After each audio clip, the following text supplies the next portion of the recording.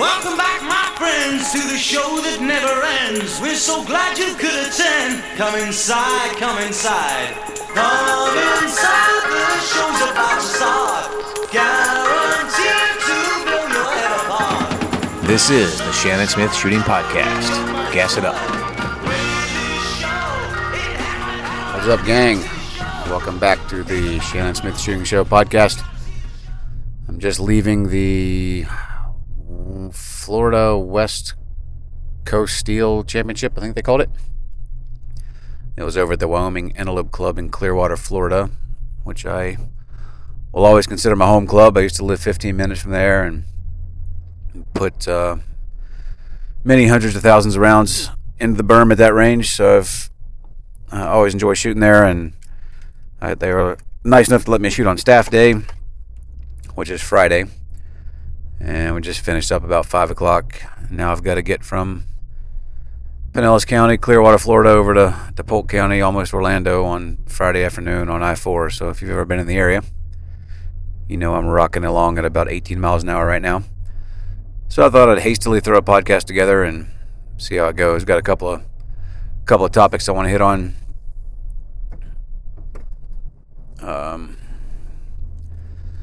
The match is, if you probably haven't been to this range, if you're not a local guy, it's an interesting range. It's one of those deals where the range has been there for 100 years or something and was in the middle of the woods when they built it, and then the city's built up around them. It's smack dab in the middle of Clearwater, right in the literal landing path of Clearwater International Airport, and plenty of businesses and homes and residences and commercial buildings and everything around there. So they've done a fantastic job at keeping the range open and doing everything they can to be a good citizen. So it's an outdoor range, but they have overhead cover and side walls, not berms necessarily, but walls on each bay. So it's kind of like shooting in a cave.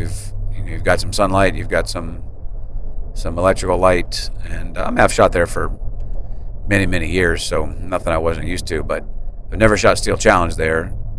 So that was definitely interesting. You could shoot a couple guns per session, morning and afternoon. For some reason, I decided to shoot all 4. So I shot 4 guns, a lot of rounds downrange. Did not shoot very well at all, in my opinion. But some of that is just, the environment threw me off a little, compared to what I'm used to out of my range. And then iron sights are a little bit of a challenge to see in there. You get some shadows going on and some light, which, again, nothing I'm not accustomed to. All you have to do is put your sight on the target and work the trigger, but trying to shoot with target focus and that kind of thing didn't work out as great as I would like. But had a great time shooting with some friends and hanging out the old range. Get a day away from my range and then go actually shoot some stuff. And they had 6 stages of Steel Challenge, so whatever that works out to, 150 rounds or something times 4 guns plus my many misses. So I got a lot of rounds down. I shot open and PCC in the morning, and then I shot production and limited in the afternoon, both with a Glock 34, which that's not ideal for limited, but I just came to shoot and have a good time, and I didn't want to swap holsters and that kind of crap, and trying to grab different guns, different grips, different presentations is never ideal.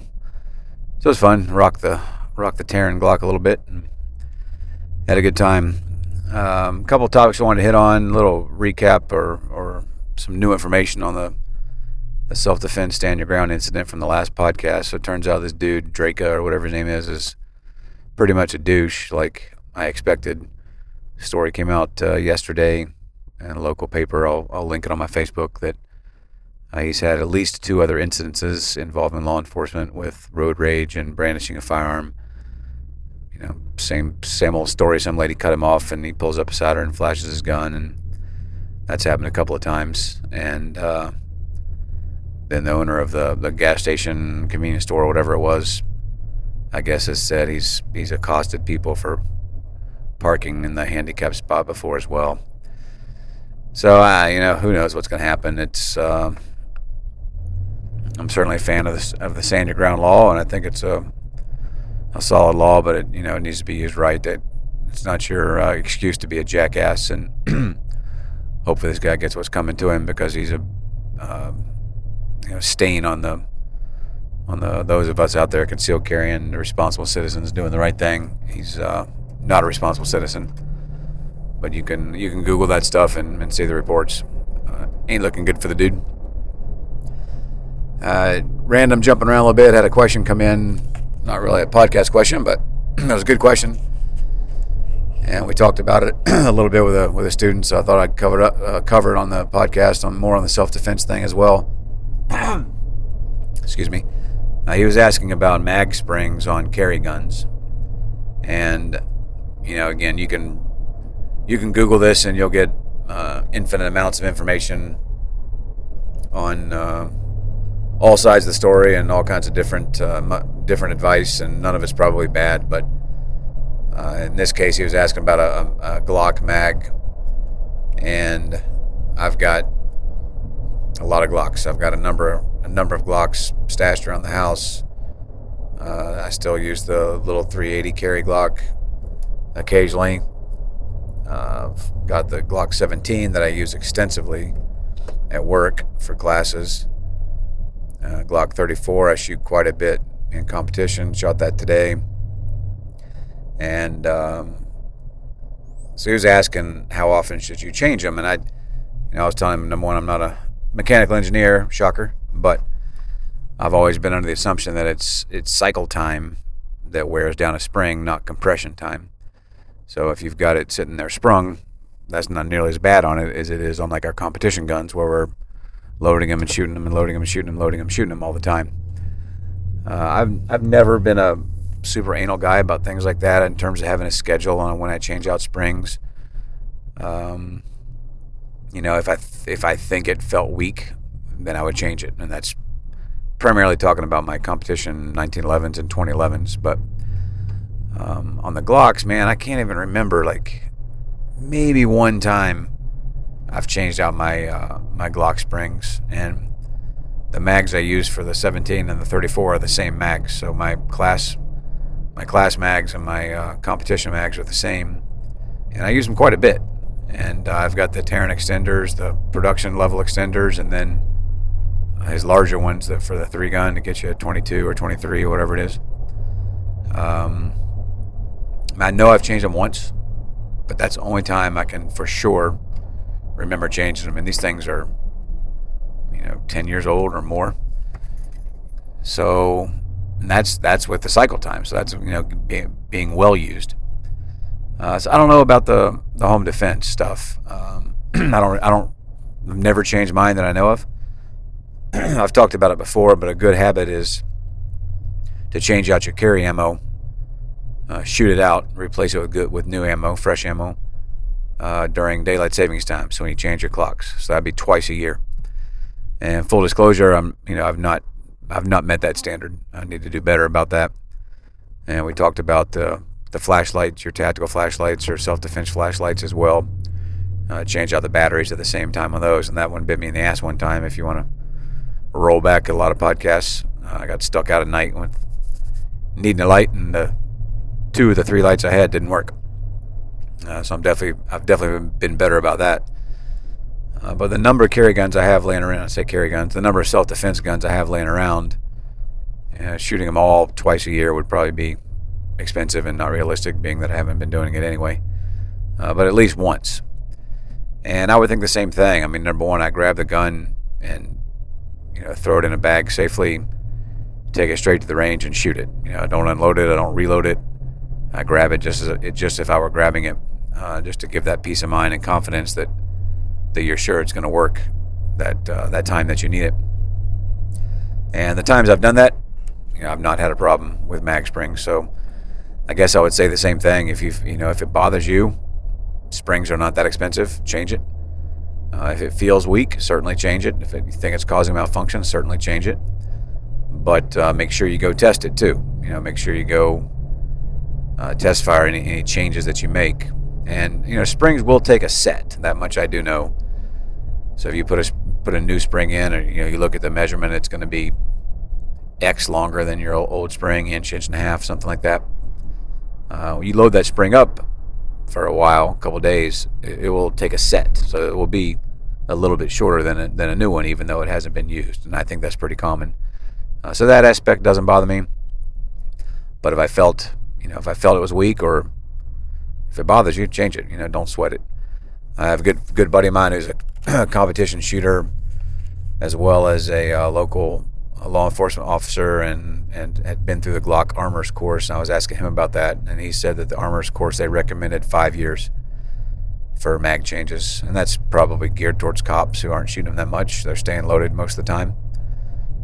So I'm going to probably throw that on as a guideline.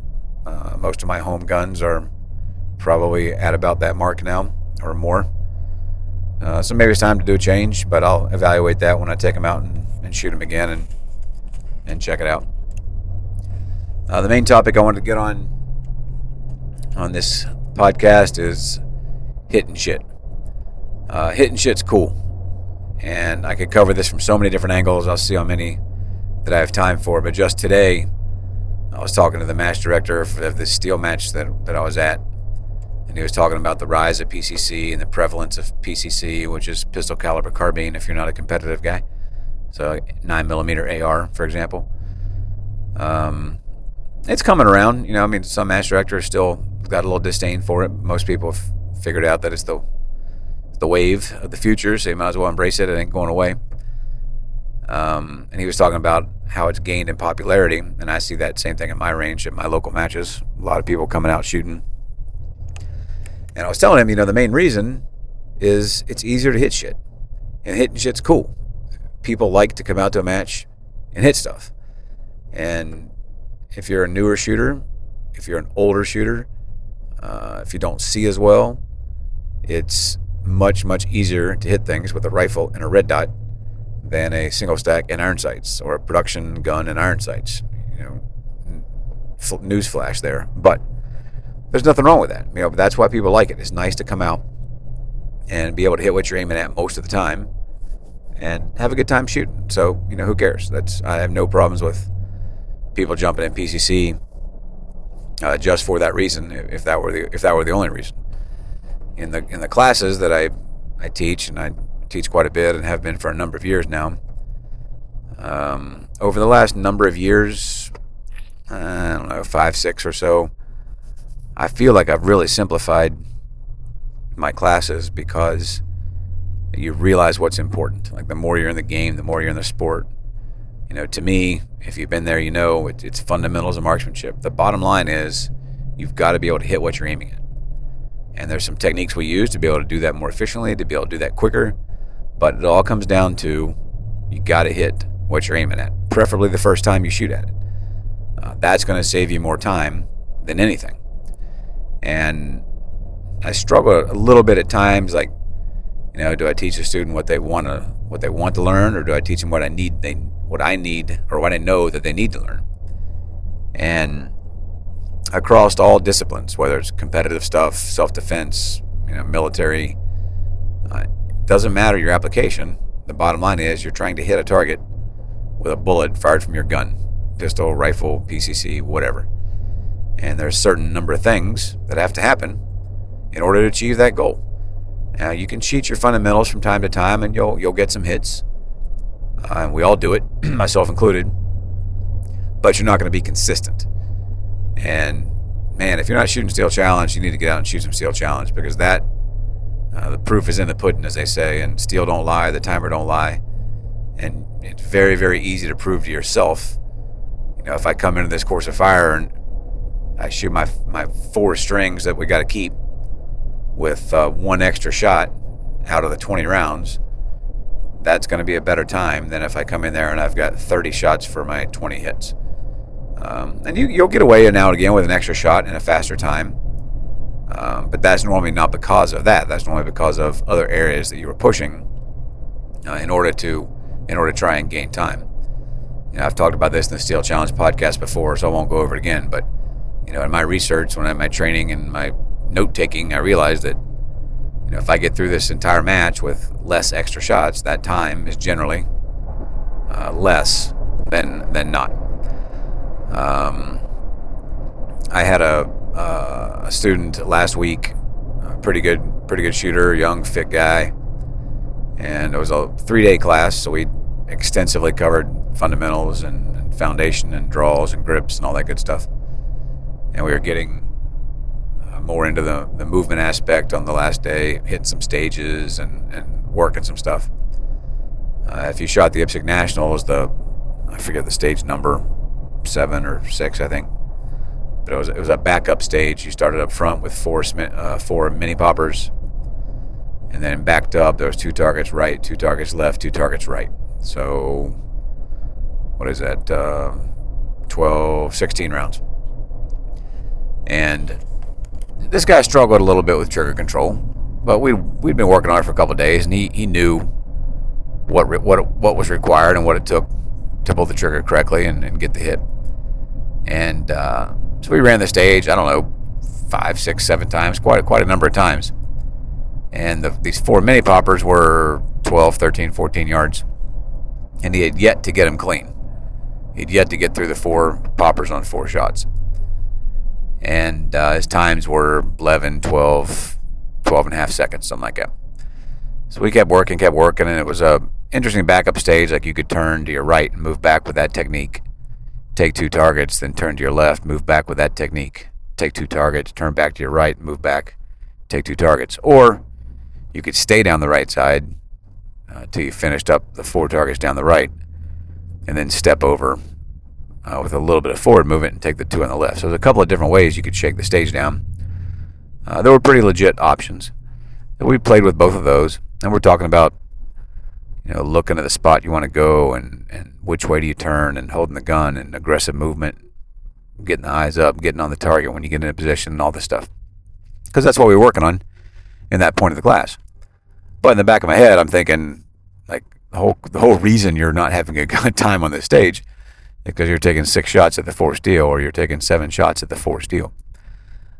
So then I told him a couple of stories during the Nationals. I shot on staff day, and when I was putzing around on the 4-wheeler, once the match started, KC, CBO, and his squad were up there shooting, and I stopped and was BSing with him. And he was asking me which one of the stage techniques I used to shoot, and we were talking about it. And I said, we're sitting there talking about all this, but the whole thing comes down to who takes the least amount of shots on steel. And he's like, yeah, that's true, good point.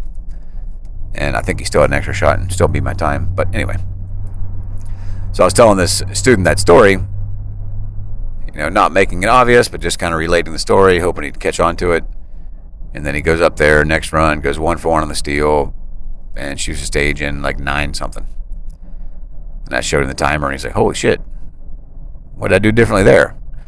And I just kind of stared at him, and then all of a sudden he caught on. He's like, damn it, I went 1 for 1 on the steel, didn't I? It's like, yep, hitting shit. That's what it comes down to. I'm not going to say the movement aspect's not important, because it certainly is. You need to be efficient, you need to be fast, you need to be quick. But it doesn't matter how quick, efficient, or fast you get into position if you can't hit the target when you get there.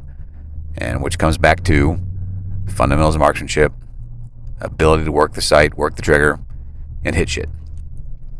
Yesterday or day before yesterday, had another class with a student who has taken a number of classes from me and is a pretty good shooter, probably a master level shooter. I think he might be A class, but pretty solid, shoots open. So we were running open gear, and same stories. We had one of the other stages from the match, the double swinger, stage 5, I think it was. A pretty big stage, and he ran it a few times, doing decent, running in the 14s or something. And he asked me to run it one time so he could get a feel for what he was going up against. And I ran it in 12-0 something, I think. And so I got this thing where I break down shot for shot every shot on the stage, and then do the same thing on the same run for the student, so then they can see where the time is lost. Because this is like a 24-round stage or something. If nothing, glaring goes bad, it's hard to see where you made a mistake or where you have areas to improve. And it's almost always the same, especially with a pretty good shooter in this case. Like, it really is nothing glaring. I mean, it's 4/10 on moving into this position. A couple hundred sun on every transition, and there was no reloads here, but maybe a little bit on a reload. And it just adds up, man. You're like, how the hell did I get beat by 2 seconds? But when you do that shot for shot, and then you can see the time difference, well, you see exactly where all that time came from. And so it was like a 2-second difference. But the one big glaring thing to me is he had one extra shot on a piece of steel. And the extra shot's on the timer, so you can see exactly how long it took him to correct that. And it was 0.45. So we had all the other numbers, the 0.2s and 0.18s and 0.12s for transitions, and, you know, split here and there and little stuff. And then we looked at that column of all the extra time, and I was like, what's the biggest number on here? And he's like, the 0.45. I was like, that's right, extra shot. Not hitting shit. And, you know, on a 2-second difference, that's 25% of the 2 seconds. Almost. So again, it just illustrated. Now look, everybody's going to have extra shots. We're all going to have misses we got to make up. We're all going to miss steel from time to time. So you can't come out there and shoot at a pace that you're never going to miss. And that's not what I'm saying. But what I'm saying is everything comes down to fundamentals of marksmanship and hitting shit. And just to keep it simple. And again, shooting Steel Challenge today, that was just so evident, like it is every time I shoot Steel Challenge. And if I just see that sight on the target just for a nanosecond, you know, as I'm working the trigger, it's generally 1 for 1 and a pretty good time. I mean, I ain't going to run with BJ, ain't going to run with KC. You know, those guys are on another level, but I can run pretty good times. But for some reason, we all get that feeling we got to go. And you try to cheat the system. Sometimes you hook up, but most times you don't. And it's a game of consistency. So, you know, getting lucky is not going to work over the course of a 8-round Steel Challenge match or 8-stage Steel Challenge match, or a 12-stage state match, or a 30-stage world shoot. You know, you're not going to get lucky 30 times in a row. So the consistent guy is the one that's going to win, and how you stay consistent is executing your fundamentals. Nothing wrong with pushing it from time to time, but just know that you're taking a gamble, and over the long run, you know, you're not going to get lucky that often, so it's not going to pay off. It comes down to hitting stuff. All right, gang, that's all I got for you on this one. Still got 20 miles to go, but at 28 miles an hour. But nothing left to talk about. Hope you guys are out there shooting, enjoying your summer. Let me know if you got any questions, and I will see you on the range. Welcome back, my friends, to the show that never ends. We're so glad you could attend. Come inside, come inside. There behind the glass stands a real blade of